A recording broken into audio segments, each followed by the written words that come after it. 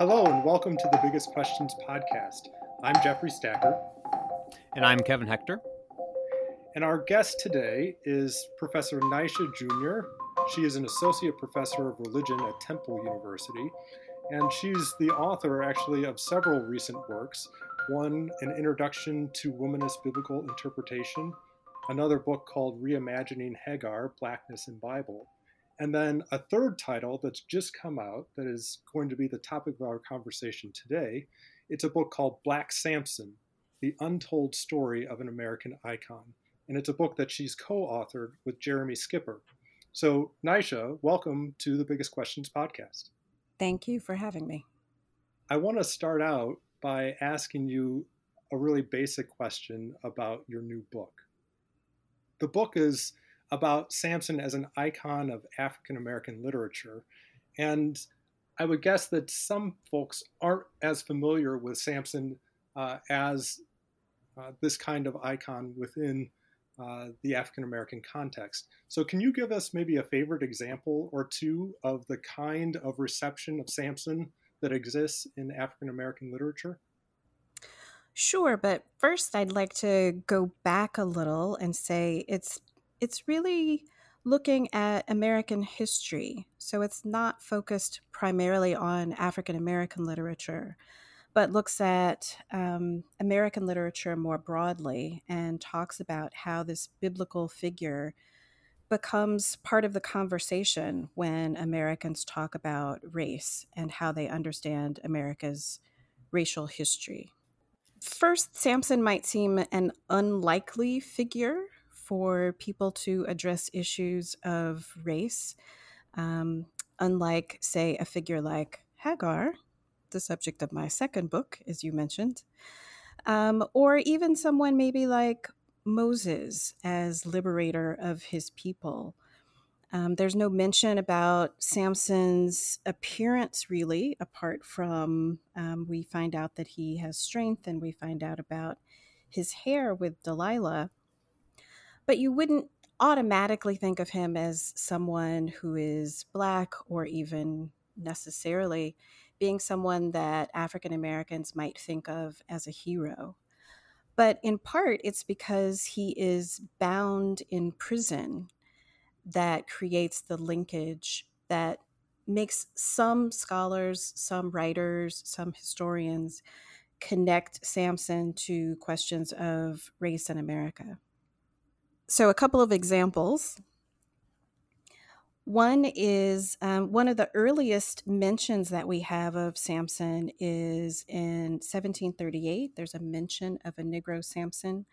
Samson is spelled with a P there. This comes up a lot when we were doing this work of looking through various spellings to make sure that we were capturing all of the material. But the first mention that we have of an African American talking about Samson is with Jeffrey Breese. And in his 1810 memoir, he reflects on the fact that he is forced to fight by his enslaver when his slaveholder is drafted. So this is the first sense that we have of connecting Samson with this issue of forced labor.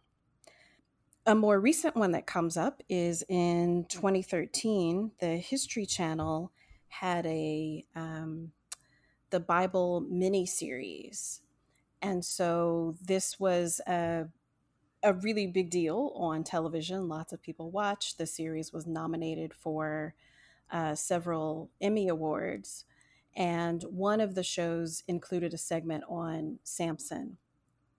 And what was different about this was we have Samson who is depicted as a Black figure. So the actor that they chose was Black.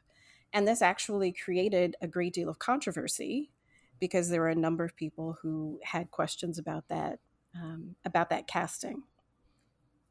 So that's sort of the start, and then a much more contemporary example of where we see Samson in American literature. This is really interesting, and it's interesting which biblical figures get taken up and how they get taken up. I'd be interested to hear you say more about, as you've done this research, what it's shown you about why Samson in particular gets taken up. There are lots, of course, as you know, there are lots of biblical figures and extra biblical figures who are imprisoned. So then, why this imprisoned figure? Why is it that, as opposed to Paul or as opposed to someone else, why? What is it about Samson that's particularly compelling?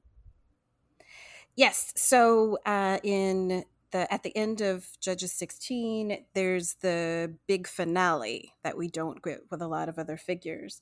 So Samson dies and also takes out a bunch of the Philistines with him.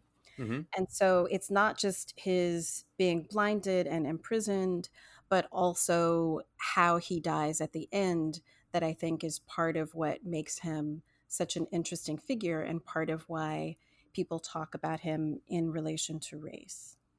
So that's interesting. I think, it is the case that we have relatively few round characters in the Hebrew Bible. They tend to be single dimensional. The stories are oftentimes not really about the human characters anyway. And like you say, the Samson stories have, a lot of intrigue. There's this big finish. I wonder, though, the ways in which that's connected to race and by whom it's connected to race. Can you get into that a little bit more? You noted that this is a feature of American history that's very old. But can you say more about the players who are involved and how they're connecting Samson to race? Yes, so this is complicated, which is why it took a whole book to figure this out. But I can point to a couple of examples of where we see people making connections. So one of them is, if you remember your early colonial history, 1776, with Thomas Paine, who's an outspoken advocate for the colony's independence from England. And he publishes a poem that's called The Liberty Tree. And this notion of a liberty tree just becomes part of the conversation in talking about American freedom. And the Liberty Tree becomes connected with the idea of the Temple of Liberty. And so the US Capitol is thought of as this Temple of Liberty. And so you get from temple to liberty to talking about debates over slavery. So both pro and anti-slavery advocates take up this idea about the Temple of Liberty. This leads to, in 1842, Henry Wadsworth Longfellow has a poem that's called The Warning. And this really popularizes the image of a black Samson, of a blinded black Samson figure. So there are a number of different points at which people talk about this Liberty Tree, about the Temple of Liberty, and that leads to talking about a blinded black Samson. Is the use of Samson or the taking up of Samson, is it itself well-rounded in the sense that I take Jeff to have in mind? Or is Samson taken up as a purely sort of laudable figure who can inspire the kind of liberation that people are looking for? It goes both ways. So there are some who point to Samson and say, this is a hero. And there are others who say, this is a waste. You see, he died along with everybody else. So what happens with Longfellow's poem, the warning really is about Samson. So at the end of the poem, he says, there is a poor blind Samson in this land, shorn of his strength and bound in bonds of steel, who may in some grim revel raise his hand and shake the pillars of this commonweal, till the vast temple of our liberties, a shapeless mass of wreck and rubbish lies. So the warning really is about, listen, we need to make sure that these people are free. Otherwise, it's going to be a threat to the Temple of Liberty, a threat to America. Are there particular times? So it's interesting that there's a long stretch of invocations of Samson that you've already mentioned. But are there does his influence wax and wane, and is there anything we can learn from that? Are there particular periods where Samson is a more lively sort of figure to invoke, and times where Samson seems a less lively figure to invoke? I'm just interested in the way that certain figures appeal to us at certain times, and I'm wondering if there's anything we can learn about Samson being taken up at different times. That's a tough one. It does happen particularly in the colonial era, but at various points until today. It appears that different writers are riffing off of different elements of the Black Samson legend. And so people take portions of the Samson story or portions from Longfellow's poem, the image from Thomas Paine. So it's actually pretty difficult, as my co-author and I can attest, to construct a clear sense of exactly how and when this happens.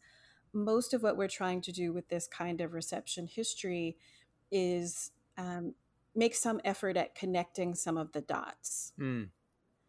So it's not that we're trying to construct this is the exact and precise way that this story is handed down, but noting some of those key points and trying to draw connections between them. So, for example, one of the versions from Longfellow is taken up later by Skinner, whose version becomes a source for Paul Laurence Dunbar. So Dunbar is considered basically the poet laureate of Black poets. And his poem, Black Samson of Brandywine, becomes extraordinarily important, particularly within African American literature. So he takes up this idea of a Black Samson who is honest and noble and fine, who is a hero of this battle. And this is something that then is taken up as part of the legend as the legend grows, and specifically focuses on Samson being Black, but doesn't necessarily say that Samson was enslaved. So these figures morph and change over time as people are invoking them for particular reasons. So what was exciting and again also difficult about this kind of project was trying to make those connections and understanding. People don't always cite their sources the way you might want them to. And so some of it is trial and error, trying to figure out, do you think that this person would have known of this person? Does this sound like they are paraphrasing from a previous poet or a previous writer? Are they reusing some particular element and just not adding a footnote as we would do today? So it makes for a really fun project, but it also is it's tough to make those connections. Can you talk a little bit about ways in which that Black Samson tradition that really extols the Black Samson figure as this very positive figure, how it deals with, if it deals with at all, those elements of Samson's characterization in the biblical text that are less obviously positive? Samson is portrayed as something of a trickster. He has these dalliances with women. How is it that those elements of the Samson story are adjudicated in this tradition? So I think I would say the Black Samson of Brandywine, again from Dunbar, is a good example here. So Dunbar just leaves out the parts he doesn't want to talk about. So he focuses on Samson as a heroic figure. He doesn't mention Delilah in any way, but talks about Samson in the heat of the battle, in the stir of the fight. He is an ebony giant. And this is someone who fought bravely. So for Dunbar, he's focusing on Samson as being brave and heroic, and just leaves out the part about Delilah, leaves out the beginning of Samson's birth narrative or anything like that. And this is something that we see frequently, is that many of the writers will just select the parts that they want to talk about and focus on that. For Dunbar, this means transforming the story into one that celebrates African American achievement and also focuses on African American patriotism. The idea that African Americans are loyal to their country, and deserve full humanity and full citizenship as well. That's interesting. So there's a real focus on political elements of the story, on, like you say, elements of achievement. I mean, in some ways, this is not surprising. We see this kind of interpretation with other figures and just in biblical interpretation more generally. Those parts of the material that are less on point are oftentimes muted. Do you see a difference in the way that Samson is received in religious versus non-religious contexts, or maybe the dichotomy is more something like more religious contexts versus less religious contexts? That's a good question. Part of what we see is that although today many of us think of religion as something separate, we think about sacred and secular as a clear division. Many of the writers and artists that we're engaging did not think of this material in that way. So, I don't know if you teach any introductory biblical studies classes, Dr. Stacker, but and perhaps your students at Chicago are different. But I think many of us are aware that folks do not enter our programs with the same degree of knowledge, content knowledge of biblical texts as perhaps people would have in previous generations. And so, if you're looking at writers who are in the 18th century, the Bible is something that people use quite frequently. So, it is not abnormal for someone to cite biblical texts, to paraphrase biblical texts, to use biblical imagery, because that's part of what an educated American should be able to do. So, people are engaging biblical themes, biblical characters, biblical images much, much more frequently than we might anticipate someone doing today, apart from certain political uses of certain political texts these days. I'm interested in whether you think there is a sort of theology implicit in this use of the figure of Samson. And obviously, part of the reason I'm asking is so, as you know, Dolores Williams looks at the reception of Hagar, the figure of Hagar, and the way she gets taken up by African American persons to work out a kind of theology of survival, a theology of naming God. You've done work on Hagar.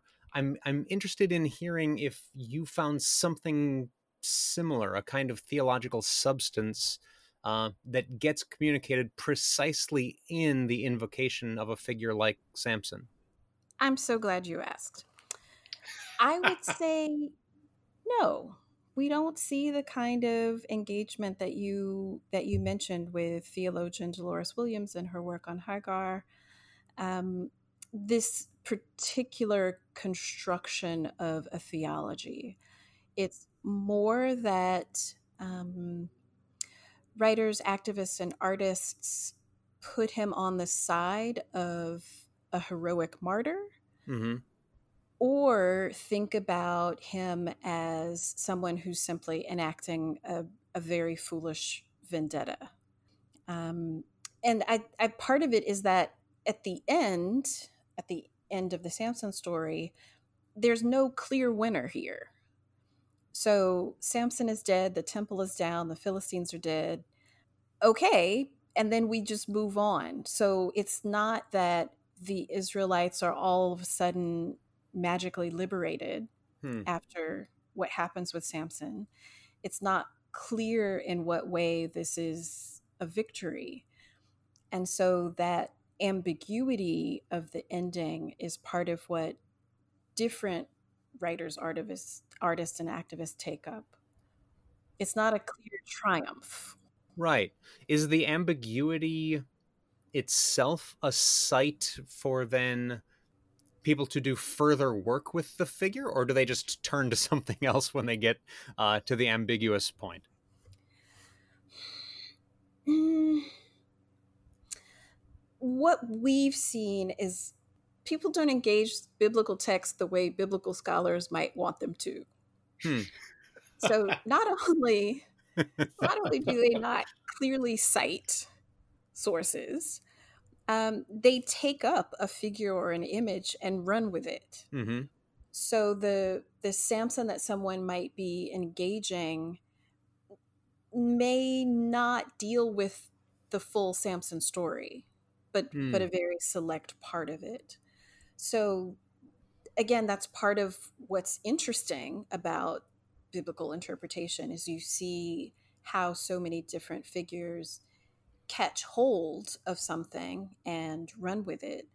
But most of the people that we're working with are not offering, a full journal article on their understanding of Samson. It's really one poem, one mention, one citation, one paraphrase, and that's part of a larger argument. I think that's interesting to point out, especially when I think about Samson in relation to depictions of other judges in the book of Judges.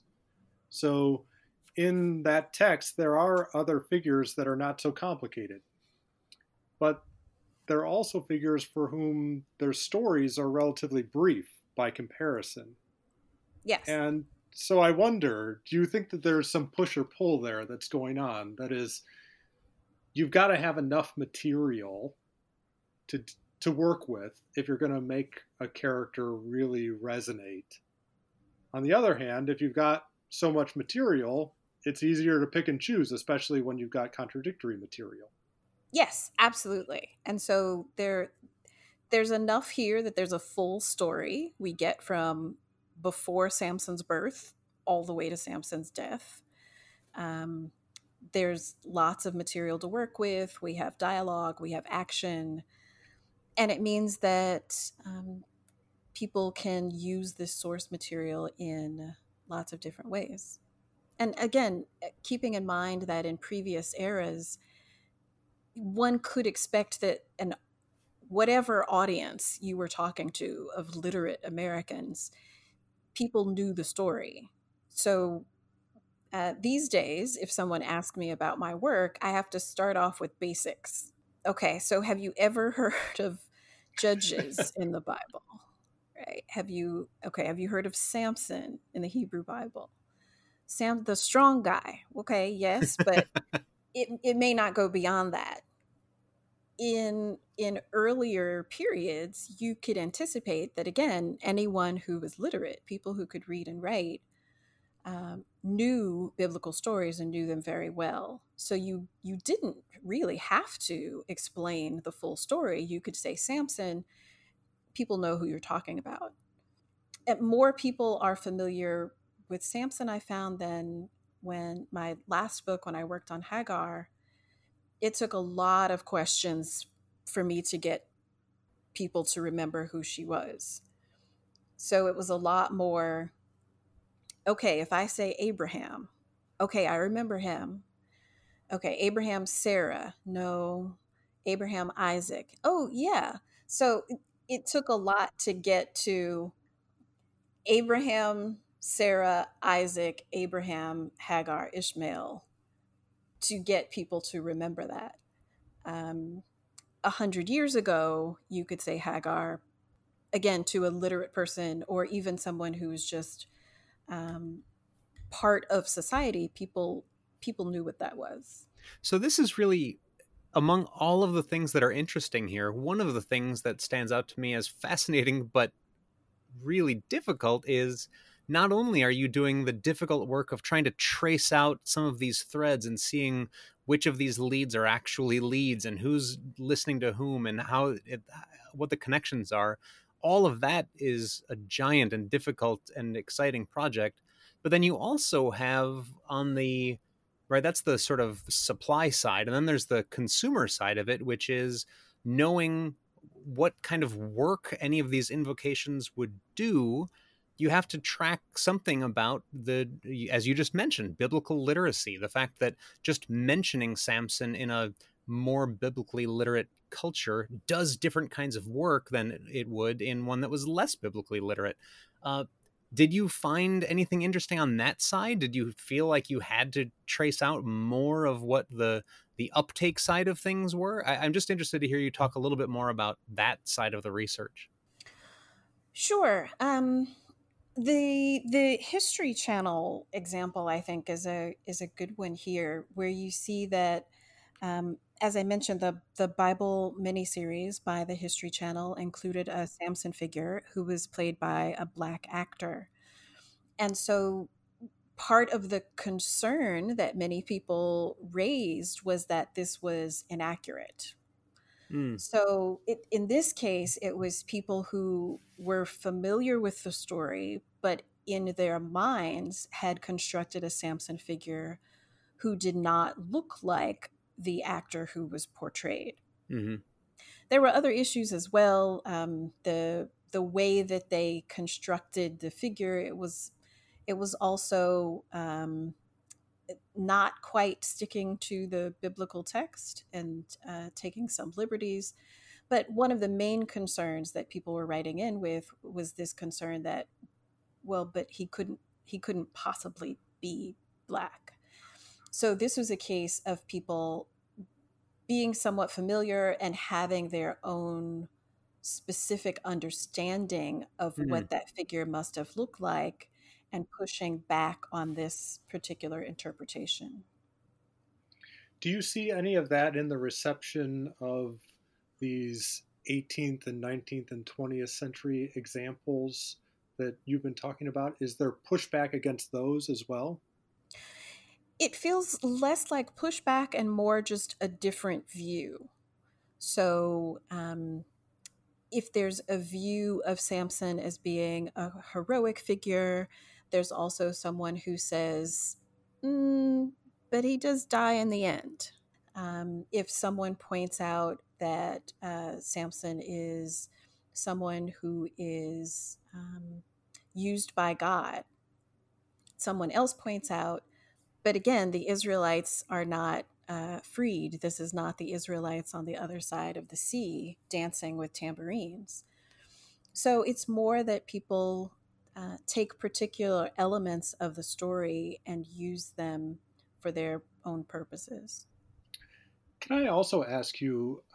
We've been talking a lot about 18th, 19th, 20th century examples, and you've made reference to uh, this 21st century example of this TV program. But can you say maybe a little bit more about what you see as the relevance of these earlier American receptions of Samson for the contemporary period? What do we learn about Samson and his reception that might be relevant for us now?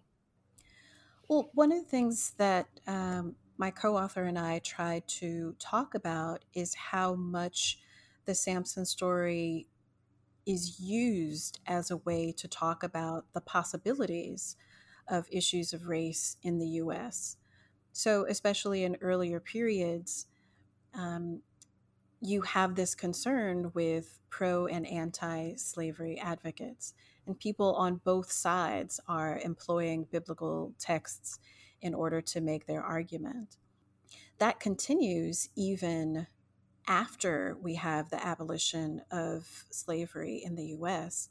And so part of what we are trying to point out is that this concern about issues of race and how it's dealt with and what that says about liberty in America is something that continues.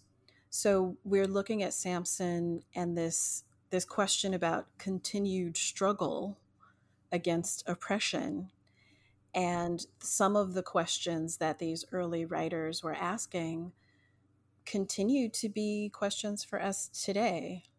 In the epilogue, we talk about how we were writing this book in the midst of the Ferguson uprisings following the murder of Michael Brown, and how much we both realized that some of these questions and issues continue to be relevant even today.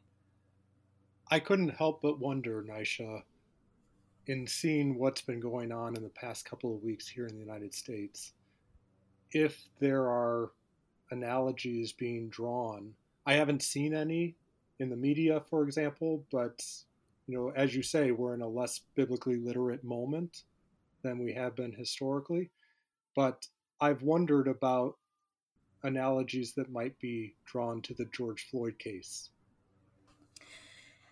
Yes, as you say, folks these days are less familiar with biblical texts, and so I don't think that we see those used as frequently. I have not seen anything specifically related to the murder of George Floyd or Breonna Taylor or others recently. And even in the instance of the police killing of Michael Brown and others, we haven't seen the type of invocation of biblical text that we have seen in the past. Again, I think some of that is many of the leaders of contemporary movements are younger, are not necessarily coming from faith communities, and are perhaps engaging other more contemporary material. So in the past, for example, when we talk about the civil rights movement, of course, people talk about the Reverend Dr. Martin Luther King Jr., who had a PhD in theology, who was a minister. And so, of course, you're going to get much more engagement with biblical text, with Christian theology. I see less of that today, although, of course, there are faith leaders who have been part of these movements and protests, but we don't see them as out front as we did in previous eras. So there are many more Black women, Black queer women especially, who have been out front, whereas in previous decades, one might have seen more cishet older Black male ministers. It seems to me that the figures who get invoked aren't biblical figures or uh, figures from anything other than recent history, right? So the figures who get invoked, George Floyd himself, Trayvon Martin, Michael Brown, Ahmaud Arbery, Tamir Rice, DePayne Middleton, Myra Thompson, the Breonna Taylor, the names getting invoked are actual people. And I'm wondering if that represents a shift or if that represents actual people playing the role that biblical figures might have played, right? So is this similar in your eyes? You've paid such careful attention to this phenomenon. Is this similar in your eyes to the way biblical figures used to get invoked? Now we're invoking actual people, or does that change the term so much that it's just a different kind of thing? I think what we're seeing is younger people out front, um, who have their own canon. Mm. And so these these other people, like Tamir Rice, like Michael Brown, are the people that they go to immediately. So they don't have to reach back for an example from the biblical canon. They can say, here are people in recent memory in my lifetime that I can call Mm. upon. One of the older examples, so along with what I see is people offering a litany of names, Mm-hmm. is also connecting contemporary police killings with Emmett Till. Mm-hmm. So I have seen people making those connections and talking more about lynching. And once you mention lynching, also then beginning to talk about Ida B. Wells Barnett and other folks a little farther back. Mm-hmm. But we're not seeing people reach as far back as the biblical canon, since there are others in more recent memory that they can draw upon. Yeah, they have their own canon, though. That strikes me as really insightful and a way of connecting the two different kinds of invocation of figures. There's a kind of canonicity in both cases, but it's a different canon. Yes, I think so. And also includes music, includes contemporary culture in a way that you wouldn't see in previous periods. So uh, with the Freedom Riders, you have someone like Bernice Johnson Reagon and those who are constructing chants and music and drawing upon gospel traditions and Black music. Today, you have, oh, I'm not remembering her name, but the You Gonna Lose Your Job woman, Mm-hmm. who we have a video of her being detained by police and who appears to spontaneously construct a song, which by the next week is up on Spotify. Mm-hmm. So you don't have to go all the way back to a Negro spiritual. You can you can use something that someone created that's up on Spotify that then people are now using in their own protests. And that's a week, Mm-hmm. not centuries. It sounds like from what you're saying that you see a fair bit of continuity in maybe the process or the intent of these kinds of references, either to literary figures in the case of Samson or real figures in contemporary conversation. And it sounds like you see certain gains that are being made in this shift. Am I hearing that right? Yes, I think so. So I realize we're coming to the end of our time, and I feel a little badly because there's so much more that's worth talking about here. But we like to ask all of our guests, when you think about this project, when you think about the work that you do, what is your biggest question, or what are your biggest questions that you're asking?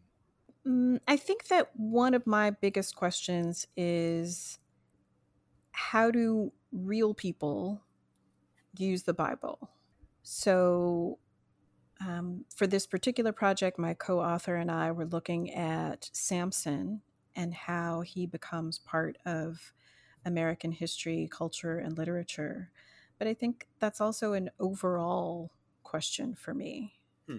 And how about if I were to ask the opposite question? What are your smallest questions? What are the nitty gritty details that maybe aren't as significant, but the things that really drive you on a small scale? I think it's still related, that I'm still, even at a small scale, interested in the particularities of how real people read and use biblical texts. So my next project is on African American evangelist Jarena Lee, Mm. and it's the same type of question. How do real people use the Bible? How do they construct themselves as they think about their own God talk, their own theology, in creating their self narrative? So I will say that the fact that you combine both a scholarly interest in how real people are taking up and reading the Bible, as well as the scholarly taking up and reading of the Bible, the fact that you're able to do both of those things at the very highest level means that the kind of scholarship you produce is both illuminating and, in some respects, just inspiring to be able to see how these things actually interplay at the deepest and the less deep levels. I will just ask this one last question. So we give each of our guests a chance to make a public service announcement. And the public service announcement is simply this. What do you wish people, maybe regular people, maybe people in other fields, what do you wish people understood about the kind of work that you do that usually they don't? I would say I wish people understood that a lot goes into it. That I think Dolly Parton said people don't understand how much work it takes for her to look this cheap. It takes a lot of work to try and construct a narrative, to connect the dots, to create a story, a narrative for this material, so that it's not just here's a collection of instances in which people mention this biblical character. Mm-hmm. That it does take a lot of work to create some sort of narrative about all of this material. Professor Junior, thank you so much for being with us. This is the Biggest Questions podcast, and we look forward to the opportunity to talk with you more. So thank you. Thank you. Thank you so much.